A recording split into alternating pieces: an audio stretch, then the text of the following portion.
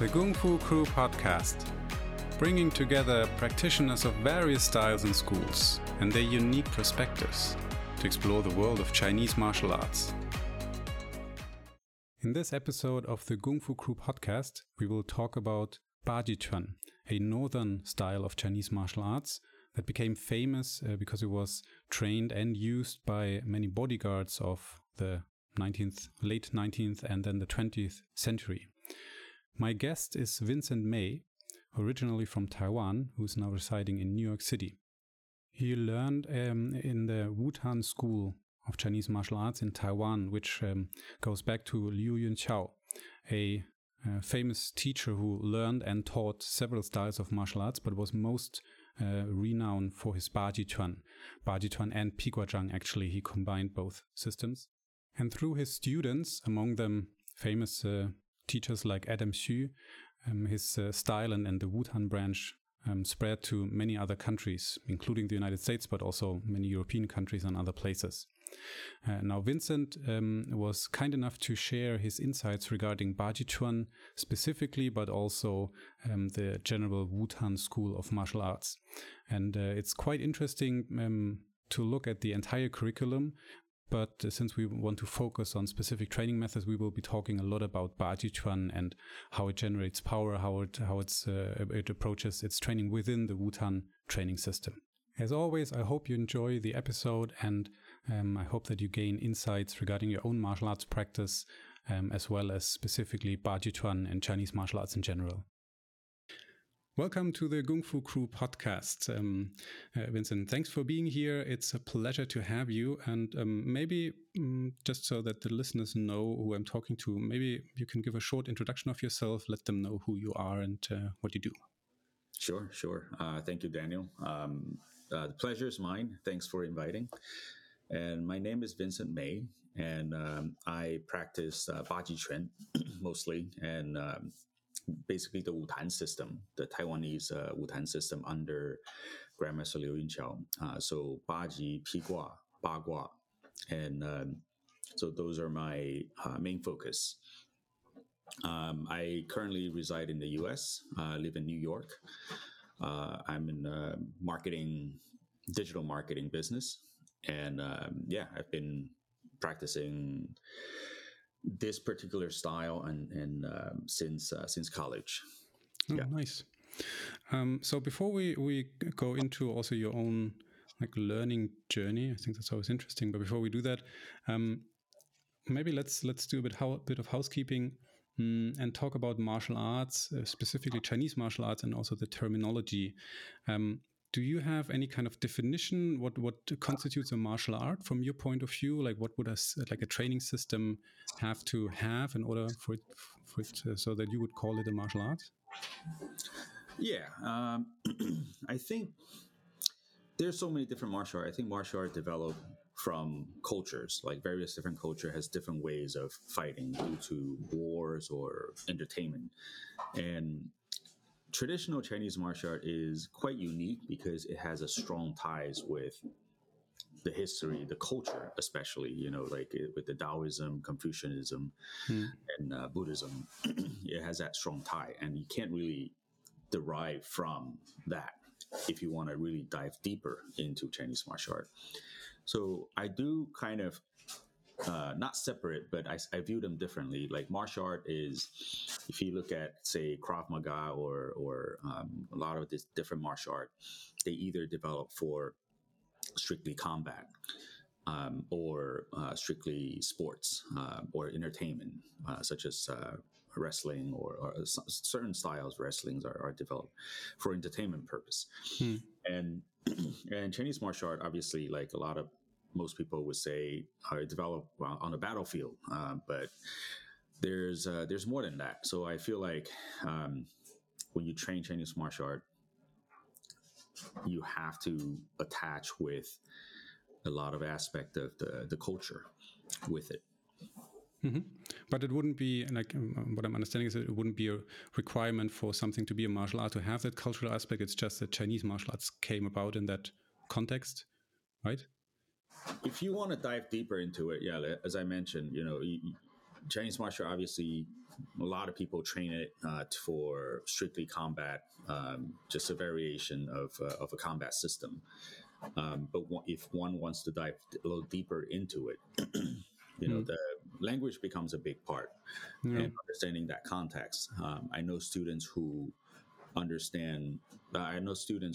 previously follow another teacher who taught the movement or a form or something and named the form by numbers, number 1, number 2, number 3, or A, B, C, D, E. And it completely lost a lot of the deeper essence of it. It's strictly external movements. And sometimes these names lends into a deeper understanding from inside out, synchronization from the mind and the body. And most of the time when people talk about mind and the body, it's not this philosophical or mystic way, but it's just a better way a more direct way to generate power and to apply power inside out. Since you already mentioned names or also terms, I'm assuming since you're in the US that you would mostly use the term martial art as well to call to name what you do. But are you also referring to this as Kung Fu, Gongfu, Guoshu, Wushu, or what are usually the terms you would apply to this? I use TCMA, traditional Chinese martial art. Gongfu to me is too broad of a term. In Chinese culture, we call a lot of things Gongfu, like making noodles can be Gongfu, making sushi can be someone with good Gongfu, or tailoring shifu is very good Gongfu. So like what style of martial art do I practice? Sometimes like just for better, easier understanding, I sometimes say Gongfu or to have a easier, more distinct differentiation. Gongfu, Kung Fu. Traditional Chinese martial art is what I typically use. And how did you? So let's maybe switch to your own martial arts journey. How did you get into this? Like, what got you interested in martial arts practice in the first place? How did you start out?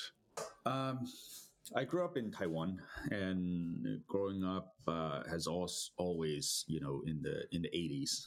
And always been influenced by movies, cinema from Hong Kong, Kung Fu cinema, and also manga and martial art fictions by Jin Yong. So always been fascinated by it, but never got a chance to learn it when I was in Taiwan. And then when I left Taiwan and came to the States to study, I was in middle school, and I learned a little bit of Muay Thai. And for a very short amount of time. And it was in college, I had a classmate who came from Taiwan, who previously trained in authentic 7-star praying mantis. And I trained with him at the gym. He taught me some 7-star praying mantis stuff. And we just trained the gym after school every day. And then he mentioned something about Bajiquan, and then he found this book written by Liu Yunqiao, Grandmaster Liu Yunqiao at the time, and then he got this book and he just trained by the book. And then I didn't know what it was. Then my father found a local newspaper. That's when my teacher, my shifu, moved into the next town, and he posted an ad. So on the grand opening day, me and my friend, we walked in, and then we became 师兄弟, and then ever since, yeah. So you became essentially you were disciples like right away? Or is No. It took a while. It took 7 years for us to be disciples. Yeah. Would have been surprising. To show up and say, "Hey, let's do this." Like here's the incense and here's a tea. Yeah. All right. What was it about Bajiquan though that interested you? I mean, obviously, when you started out, I mean, there was a bit of chance involved, but it was also a decision, right, that you would actually train this. It wasn't so much about decision on this particular style. Wutan is a school that when it established, it's got a mindset of preserving good traditional Chinese martial arts. So Wutan's system had Baji, Pigua. It even had Tai Chi. It's a Chen Tai Chi. It has Yang Tai Chi. It has Xingyi, Bagua. It has many different styles, but the core styles are the Baji, Pigua, Bagua. And those were not really my interests. I just wanted to learn Chinese martial art. And when we first started, we trained in long fist, and then a little bit of praying mantis, a little bit of Tai Chi. So the method itself is basically quite unique. It's basically utilizing various different styles to train Bajiquan. Mm-hmm. So as I mentioned, it took us 7 years to become disciple, but by the time we became disciple, we already had a lot of the biomechanics already trained. Mm-hmm. So in another way, I can say this is that ever since day one, when we step into the school, a lot of the advanced Bajiquan biomechanics and how we move, how we structured has already been sprinkled in throughout that 7 years. So we were already prepped for it. He just never said it. So what you would say that Bajiquan is still kind of maybe has the most impact on how and what is trained? Because it sounds a bit like what you describe, sounds a bit like the logic also of the Jingwu Association, like back in the Republican times where they said, hey, let's be a bit more eclectic and use different training methods, different forms, but have one system, one training system. But usually Bajiquan is the one thing that kind of stands out, and when people think of Wutan, it's usually like, oh yeah, Baji Pigua as kind of the formative element. Yes. So there's so many different styles of Chinese martial art, and if I have to say something that is unique about traditional Chinese martial art as overall, is Cansi Jin. So Cansi is what makes Chinese martial art, and across multiple different styles, they all have this thing called Cansi. Bajiquan, of course, has Cansi Jin, has Chen Zui Jin, has all kinds of its own emphasis of Jin. But say Taiji Chuan has emphasized in Cansi Jin, they're the expert in Cansi Jin. Say Pigua Tongbei has their emphasis in waste generated, power and whip-like power. So they have their own way of specializing training. So this is the Wutan system, is that there are systems that are emphasized in certain things.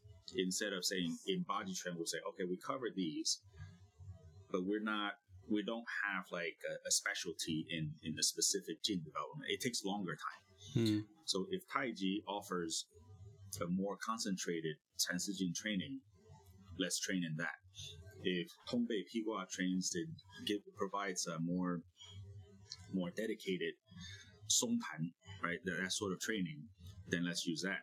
So that's how we sort of utilize this sort of mixed martial art system to cross-stimulate martial art, and then to propel and shorten the training time. What did training look like then when you started out? I mean, you said you started with Changchuan. Was it in stance training? Was it Tantui-like forms, or was it what? So Tantui, right? So Tantui system. I think long fist is like I said, different style offers different concentrated training, methodologies, and Changchuan offers structure. Right, a very clean structure. Gongfu, Mahu, Dulibu, all these are very distinct. So it's perfect for someone who's starting out, has no background in Chinese martial art, can develop that proper structure. So that's why long fist was taught first, and we started out from Tantui, Gongli Quan, these sort of long fist system, the elementary level system, to provide a beginner proper structure. Basically stance work. I mean, the stuff that you mentioned, Mabu, Kungfu, like horse stance, bow and arrow stance, for in case people don't speak Chinese. Would it also already include applications, or was it mostly solo practice, or practicing maybe forms together, but essentially doing solo practice?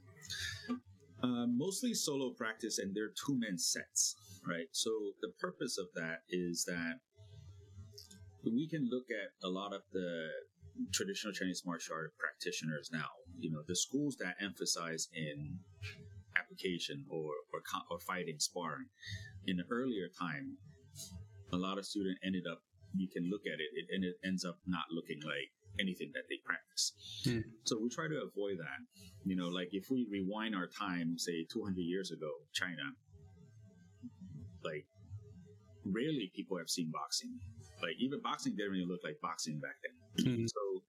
So we need to move and really, in order to maximize our style and what they learn, they have to move, and no matter defense or offense, footwork, everything has to be in body structure. Everything has to be in that style. So, and that takes a little bit of time to train. Even boxing and Muay Thai, it takes years to have the right form. So Chinese martial art is no different. So we don't introduce sparring or too much. Like we show application. This is how you use it, so that people understand. Obviously, it helps with the posture and everything, and the mentality, delivery. But not too much about sparring, so that you can maintain that structure. We spend more time developing that structure, that footwork, how to move, how to develop power, how to deliver power, structure, so that it doesn't get affected. Not until for maybe to a point where the practitioner has a proper structure, then he can really benefit from other styles, modern style or other traditional styles. How long did it take you to then actually get into Bajiquan, since you started out with these more basic forms? Like I said before, it was since day one. It was sprinkled in, and that's also affected the way I teach nowadays. But real get into Bajiquan is after Baishi, after our discipleship ceremony. Okay. Yeah. So really advanced. Prior to that, we learned some forms, a lot of drills, but those are all the essential things that builds up to Bajiquan. But officially say, hey, this is you guys now learning Bajiquan, but in fact, we've been learning for 7 years. Yeah. Did the training then change after you did the Baishi ceremony? Not really. The intensity got a lot more intense. Yeah. So as you mentioned that in the beginning you don't focus too much on sparring, other than applications, and it also takes a while to get into the specific styles, as you move through the curriculum. How does it, or what does it look like then when you actually do put more emphasis on the partner training? Is it just like sparring everybody together, or do you do this specifically for different styles, different training methods, or how do you approach it? Right. The partner training, there are a few stages. There could be a two-man set that's already pre-designed, right? That's already pre-designed, and just A side and B side, they basically just do their routine. And it's not completely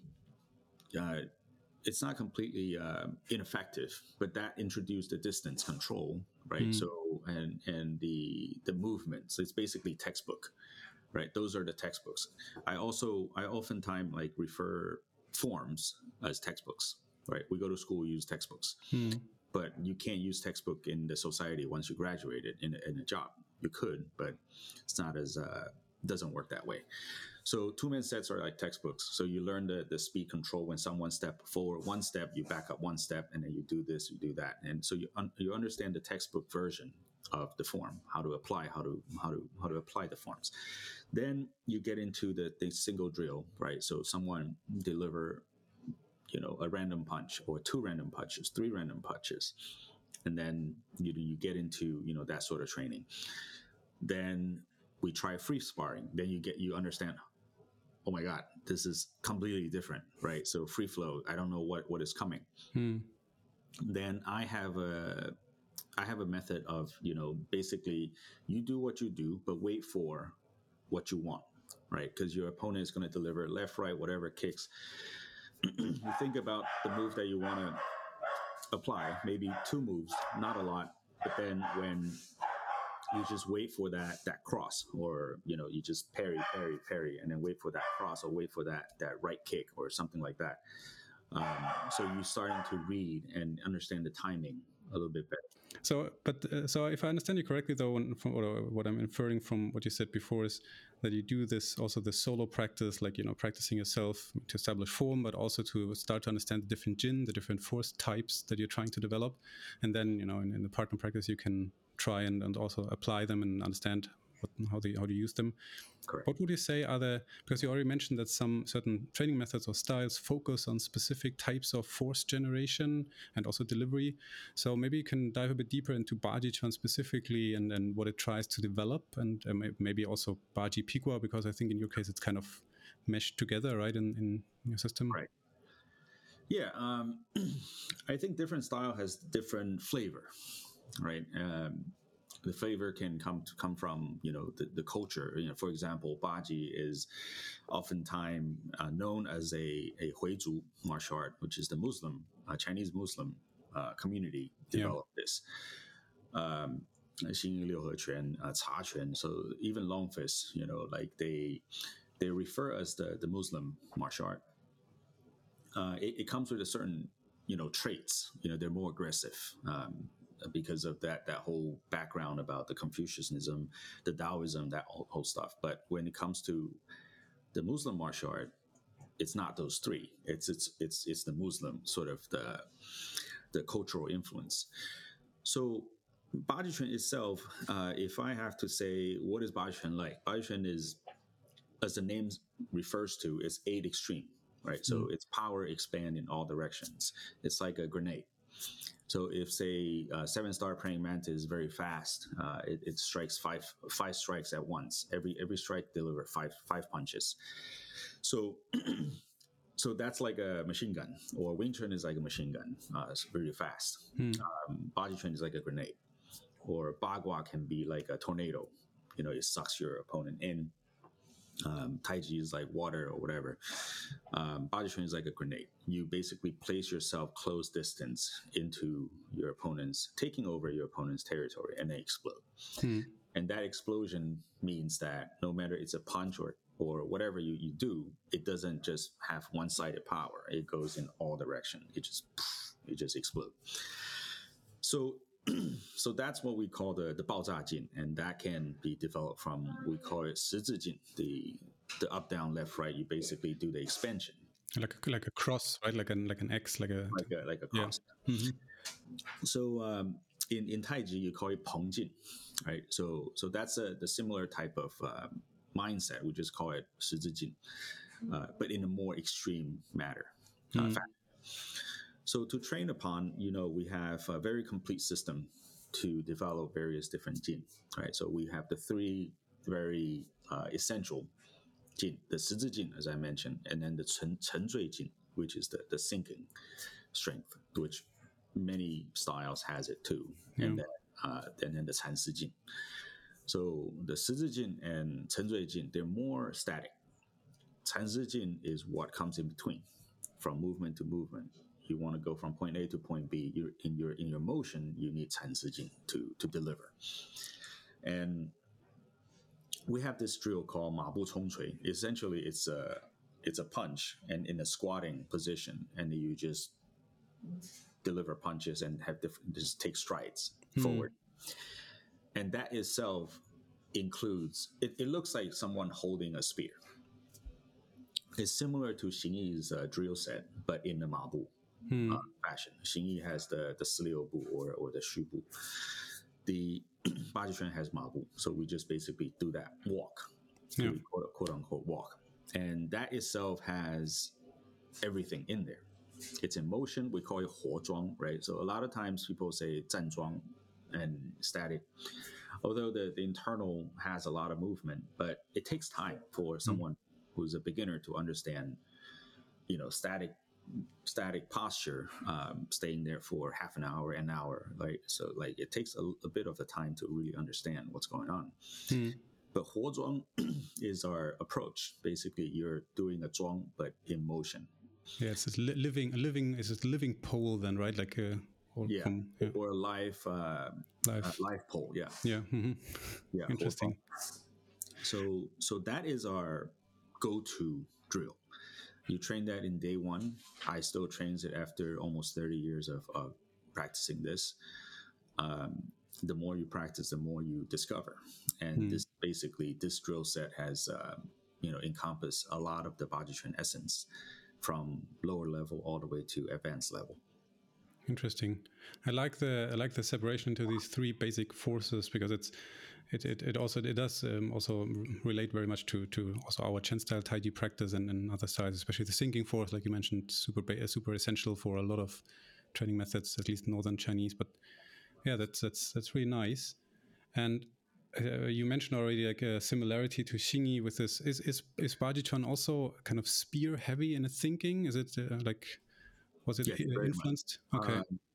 Just like Xingyi, Bajiquan clearly was evolved from spear. Our ancestors were all great spear fighters. And these are, I mean, try not to dive too much into the history, but some of the movement, the power generation, and also the advanced level, we use daqiang, like a 300 centimeter long pole to train. We call it, that's our version of weight training.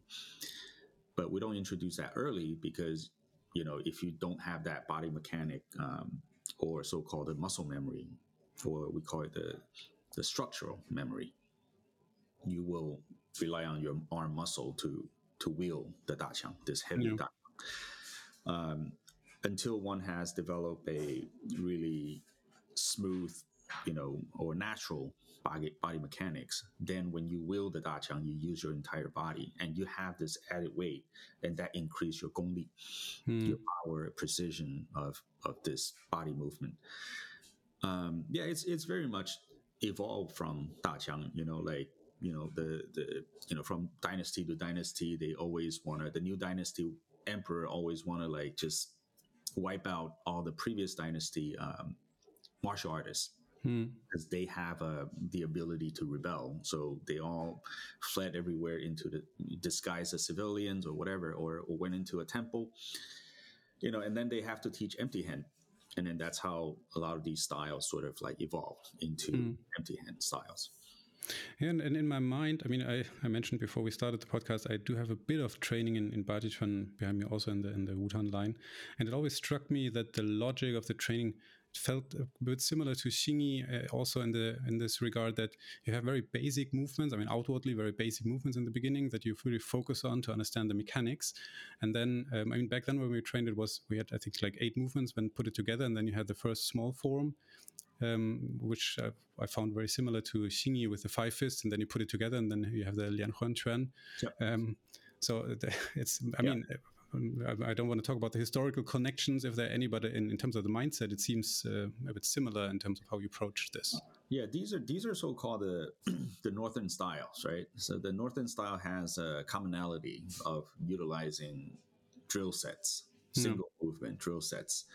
And then they document it with forms, right? So certain forms were put together for easier teaching, maybe. I use the analogy of textbook.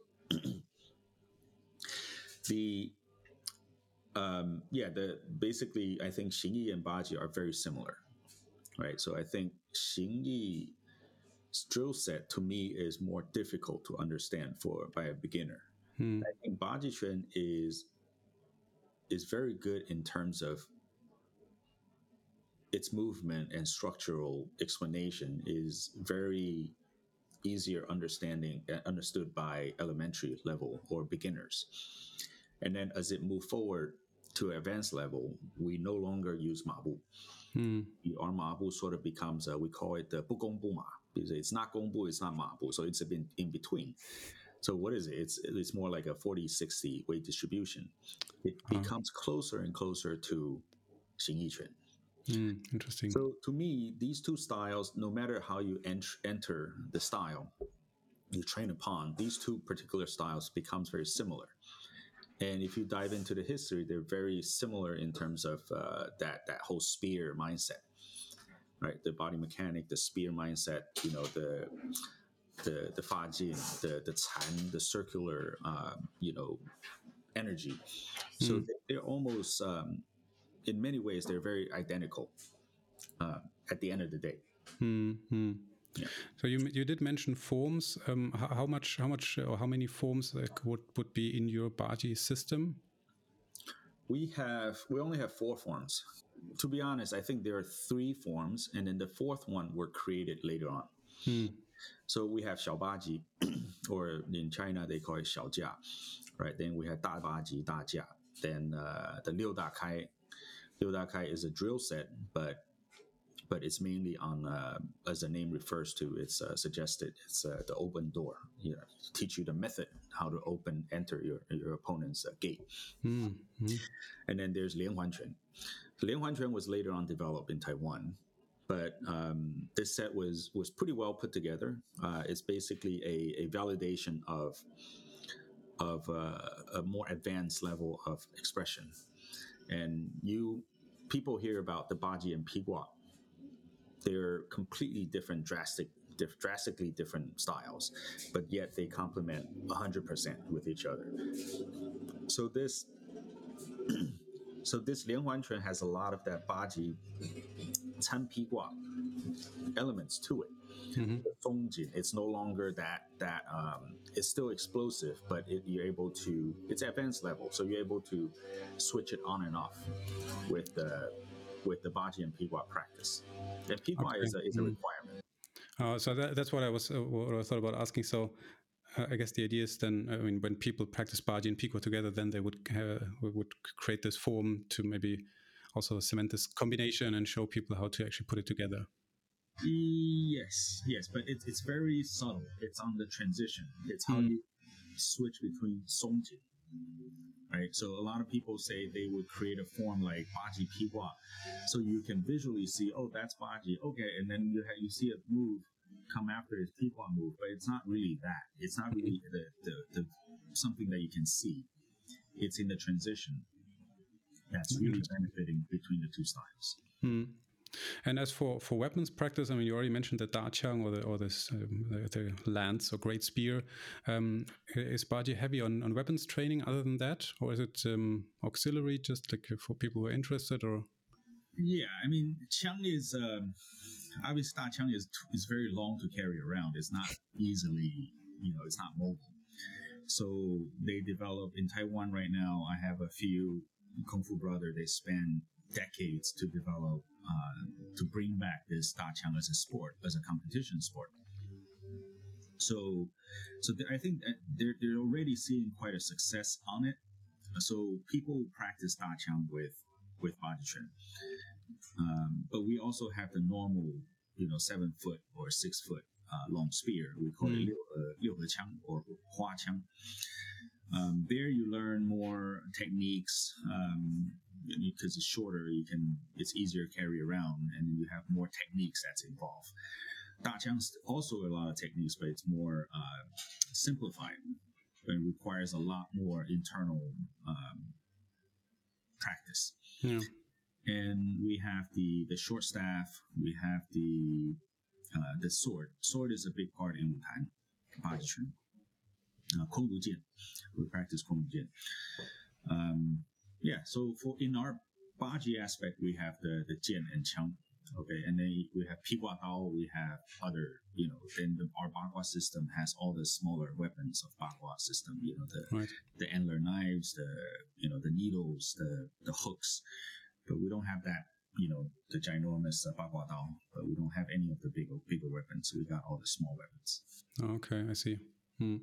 I'm also asking because you already mentioned that your daqiang training or your lance or big spear training is kind of your idea of weight training, and that seems to be a commonality in a lot of styles, that actually weapons, because let's face it, a lot of these weapons don't have much of an application today and in today's times, but they are still used quite often as strength training. Especially, I mean, in Chensta we have the dagan, which is essentially the same idea. I mean, you don't have a spear tip, but it's also 3 meters and it's super heavy and hard to move around. But do you do any other specific weight training? Do you have traditional weight training, or do you include modern types of weight training? I don't suggest it, mainly because it's hard to avoid. I mean, to be honest, in today's age, that's always a hot topic. What do you do as a supplemental, for weight training? I don't weight train at all, but yet I can generate power that is way beyond my size. And our teacher, my teacher was he forbade weight training. I think the biggest part about weight training is that I mean, the whole science of fitness has evolved and has advanced so much today. I mean, I have seen very good weight training method that can really supplement traditional martial art training. For example, a lot of the functional training today using kettlebells and a lot of the methods can be applied and beneficial to martial art. I guess anything that utilize your entire body works. Yeah. Anything and traditionally, like they have like they hold the stone, the stone weight and things like that. There were traditional weight trainings before, and as long as you utilize your entire body. What I really against is isometric, like you only focus on a certain larger muscle groups. For example, a bench press or the leg push. You just lay down there and then use your leg to push. Yeah. So those are very targeted practice, and it will create an imbalance in your body. Yes, you will gain a lot of power in a certain part, but it also creates, like a imbalanced strength. Yeah. You will have overstrength in one part of the body and weaker on the other part, and they're not cohesively trained. Yeah, and it's interesting that you mentioned also the stone locks, because some of the exercises look very much like modern kettlebell exercises, like what most people did before. Yes. And I guess that also seems to be quite common, that people usually say also you want to do strength training where you actually move, where you're not completely static, because it's at the end you need movement, right, to generate power. So that also totally makes sense. Yeah. And how about conditioning or like hardening the body? Is that part of Bajiquan or of the other methods that you use? Is it? Not a lot. Traditionally, yes, but more so on the Pigua side, right? So Pigua zang, because your body is like whips, so you're using your arms to whip your opponent, but you can't whip your opponent with soft skin, not in like non-conditioned arms. So Pigua comes with a lot of like palm conditioning and things like that. Baji, most people know Baji because of its elbow strike, right? So a lot of times I would say, if you take so-and-so's demonstration, if you take away his elbow attack, does that still look like Bajiquan to you? If the answer is no, then that's not real Bajiquan. But anyway, the Bajiquan attacks only in spots that they're not protected by thick pads of muscles or bones.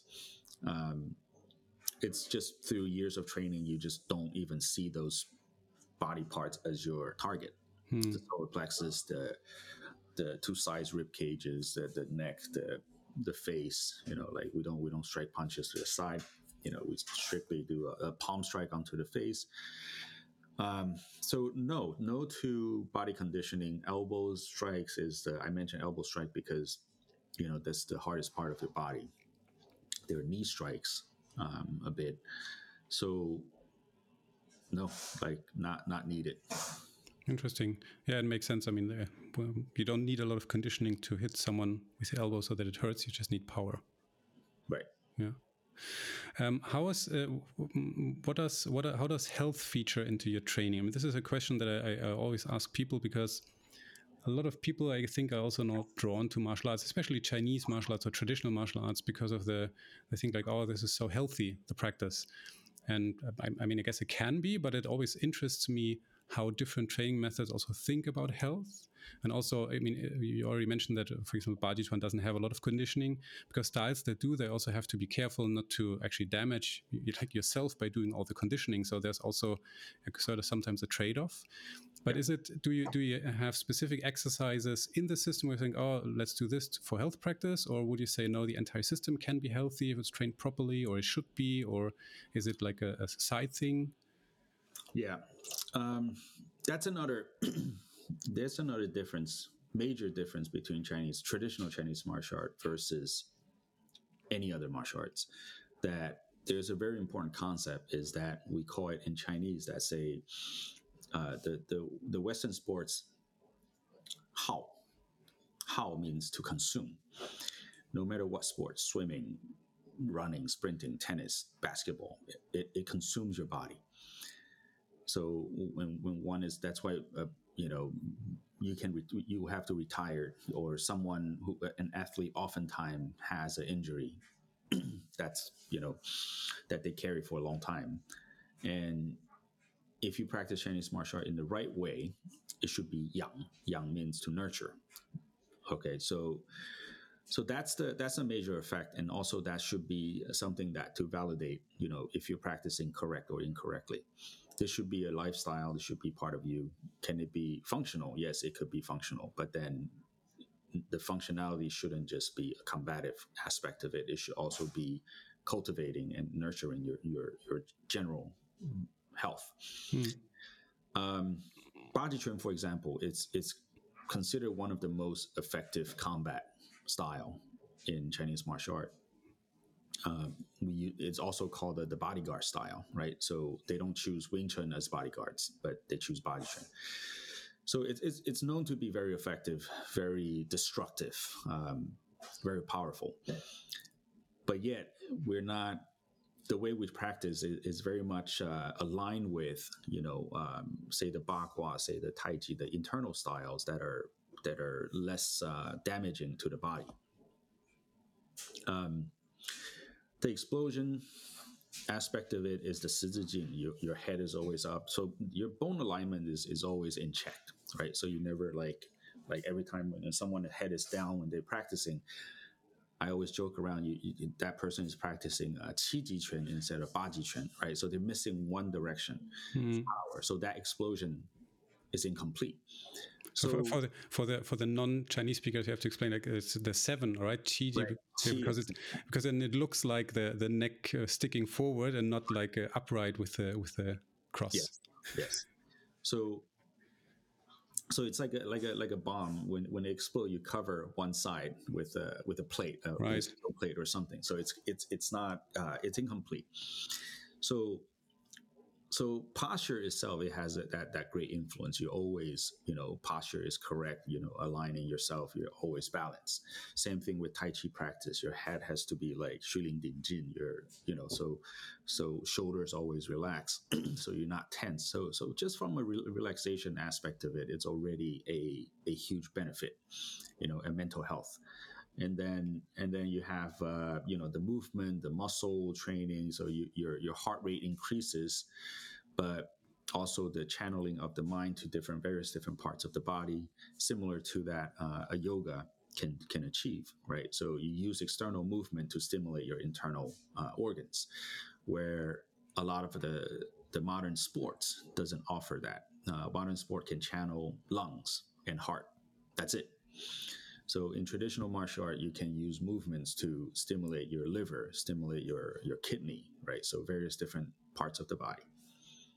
Yeah, because it's also integrated with the theory of Chinese medicine. Yeah. Yes. Yeah. I like the analogy with the bomb going off and you having a lid on one side, because I did have the experience. It's not just in solo practice when you practice something like Fajin, because Bajiquan is famous for the explosive power, but also when you practice with someone else and then you try to apply force, but your posture is off. Yeah. It's very likely that you will hurt yourself if you have power.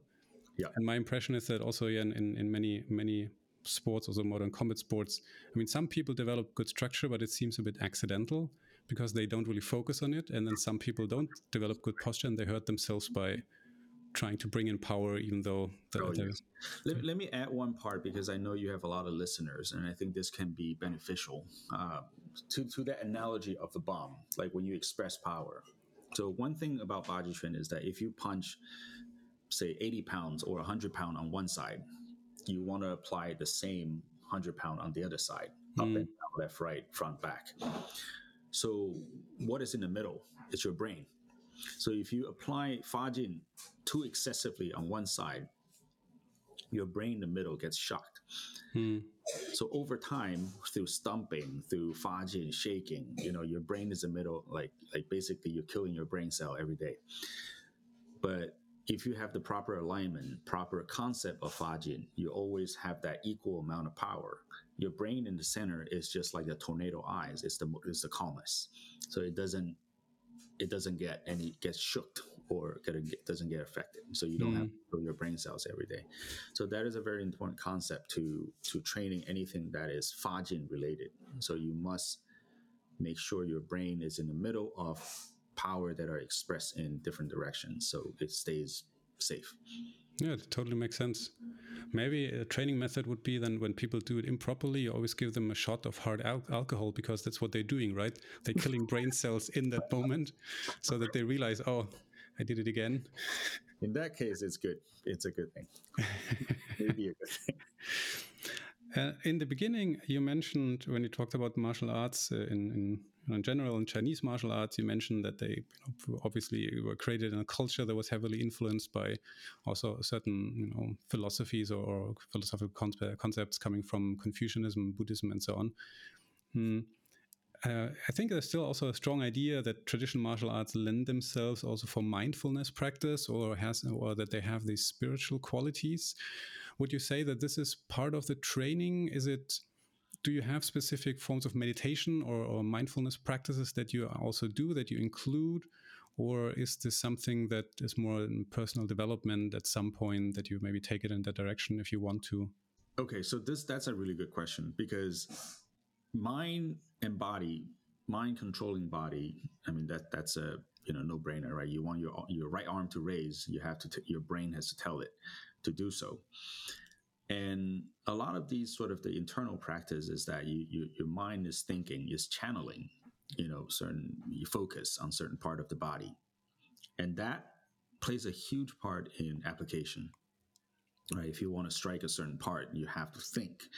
For example, the most commonly used analogy is that even in karate, if you want to strike someone on the chest, you have to think you're striking someone in the back so the power can go through. So I think everybody who are listening this on this can understand that part. So that is an example of mind channeling power. So it plays a big part in traditional Chinese martial art practice, is that through movement, you need to constantly engage your brain, right? So whether it's slow movement or fast movement, I mean, slow movement obviously is a lot easier. So that way we can really use slower movement to train your mind and body become working together. So if you want to use your back to do a cow, right? So you don't want to just use your shoulder. So it's not really just, cut and dry. I'm using my shoulder to check somebody, but instead a lot of the cow is your entire back. And in order to deliver that, your mind has to think about that entire piece of your back, from your shoulder all the way down through your back, all the way to your kwa, your hip, to deliver that cow. That mindset, if that mindset wasn't there, your application is discounted and your movement couldn't be there. So the mind and body needs to be, we call it 六合, right? So the 内三合, 外三合. So it's like the harmony, internal three linking and the external three linking. These six has to be all in harmony in order to deliver the most optimal effect. So yeah, I think to us, like, mind and body should be trained in movements. It should be everywhere in our training. Doesn't necessarily have to be, a lot of people think about the mindfulness and you think about the meditation. Not necessarily, it should always be there when you're doing your forms or movement practice, drills, even applications. So that intention has to be there. That's interesting. I think, I don't know if you mentioned it in the podcast, but Nabil, who was on the second episode, he often mentions like neural mapping, making connections between what you're thinking and how you're moving. Yes. And I think maybe maybe there's a misunderstanding then coming in from the outside, that people always assume that it automatically becomes spiritual. But I think that maybe it's then more the personal expression, right? But you do have these connections there. It's more plain. It should be more easily understood than creates something that's a little bit more harder to understand, more spiritual. So that's why we try not to, get into too much of a spiritual aspect of it. When I mentioned about the Confucianism, like the Taoism aspect of it, it's more so like Confucianism essentially affects the entire culture of like everyday, like the way we behave, the way we speak, the way we interact. Like it's there. The Taoism as well, Buddhism as well. It's more passive, right? So in comparison to the Muslim martial art, they're more aggressive. Maybe because they're a minority in China, constantly have to defend themselves from other tribes. Just the general Han's Chinese mentality is always more passive. Yeah, so that evolved into our martial art. So that's why it's always more reactive driven. If someone punches, then I react this way. Bajiquan and Xingyi, they're like, okay, I'm coming at you. So it's more offensive driven. So that's the part where the culture influenced, the martial art development. That's a more subtle thing actually than some people then try to take it literally and maybe make it into something else. All right. What direction do you hope for? We're talking about Chinese martial arts here, traditional martial arts. You also mentioned, or both mentioned, combat sports. Modern combat sports. That seems to be a big discussion. Like where is martial arts going? In general, like what are you hoping for regarding the traditional martial arts community? What should happen, or what are you hoping for that could happen in the future that would be beneficial? I think, martial art development is part of the culture, part of the history, and throughout every era, there's a huge, change, right? So, for example, Qing Dynasty Chinese martial art was at its peak because you cannot carry weapons. The Manchurians came by and just say you're allowed to practice this, but empty-handed. And then there's also the underground rebellion force. They're training secretly underground. Most of the Southern style was influenced by that. And then because of that rebellion movement, it got widespread underground. And then in the North, essentially, all these weapon set becomes empty-handed. And when you have things evolve into empty hands, it gets more sophisticated. Then the Yang Tai Chi, the more Tai Chi aspect of theory comes about. Then you have Suijiao. Then when you comes to the Republic time with the guns and the cold weapons and martial art becomes less influential, less important. Then every era has its own influence to martial art development, whether it's destructive or enhancing it. In today's age, I think although seemingly it's in a decline, but I feel like with the power of internet, that's what we have in today's generation. It also gets like widespread, and I think because of the internet, it kind of introduced and promotes Chinese martial art like never before, globally. And I have a platform called Bajiquan, and basically it was developed during the pandemic. And I myself never thought, this thing can be taught remotely. And it happened to work on the earlier I mentioned about a lot of the drill set, the structure development, biomechanic development. Those are not necessarily required to have, you can train individually to spend about 1 to 2 years of time to dedicate it into developing these good habits. And then you can take this developed structure and then apply, with various different methods, whether you have a partner or not. So I do think the internet can help promoting this. That's the biggest advantage we have in today's age, like this podcast, for example. And having this whole MMA with the MMA fighter challenging fake masters in China, that also gave a lot of the Chinese martial art a wake up call. And I think that's a good thing. And it's also because of the internet, right? So internet basically spread that around. So even Taekwondo in Korea, they used to be very competition driven.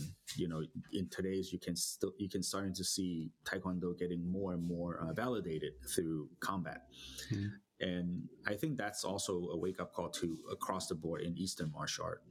And it's a good thing. And I do think Chinese martial art is here to stay, and it will be continue to evolve as it has been in the past 2,000 years. And what to say that whatever we learn from our teacher or grandmasters should stay the same, exactly the same, right? I do believe we should learn the authentic way and then evolve upon, right? I don't believe in learn it for 2 days and then just say, I can evolve it.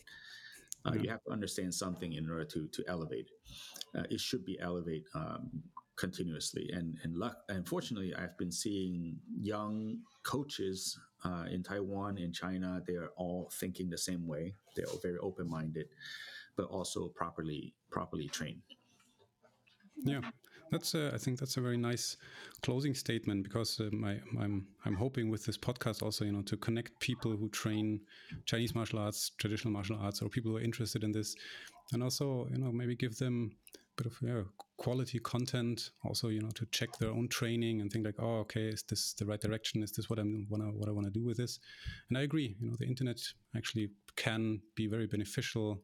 Also with the online teaching, it's great. Well, I mean, obviously, it comes with the negative side too. It usually does. I mean, and also what you mentioned, with MMA, and then maybe right now Chinese martial arts are a bit of a decline. But I think you're right. I think it's here to stay, and I definitely hope it is. But I also believe that it can stay, because it still has a lot of value to offer. And yes, for sure. Thank you very much for the insights into your training and into Bajiquan specifically, but also the Wutan system. And maybe let's maybe we'll see each other, maybe even in person at some point. But also thinking in terms of the podcast, maybe with one of the later episodes where we dive deeper into some of these topics. Of course, could be nice. And looking forward to that. And until then, have a good time and keep training and teaching. And all right, all the best. Bye-bye. Bye. Thanks for listening to this episode. I hope you had a great time. The next episode will air next month. And until then, feel free to check out our Instagram account, where we also feature some of the people we talk to, other practitioners and teachers of Chinese martial arts, and anything else that might be interesting in the world of Gongfu. Thanks, take care, and hope to meet again.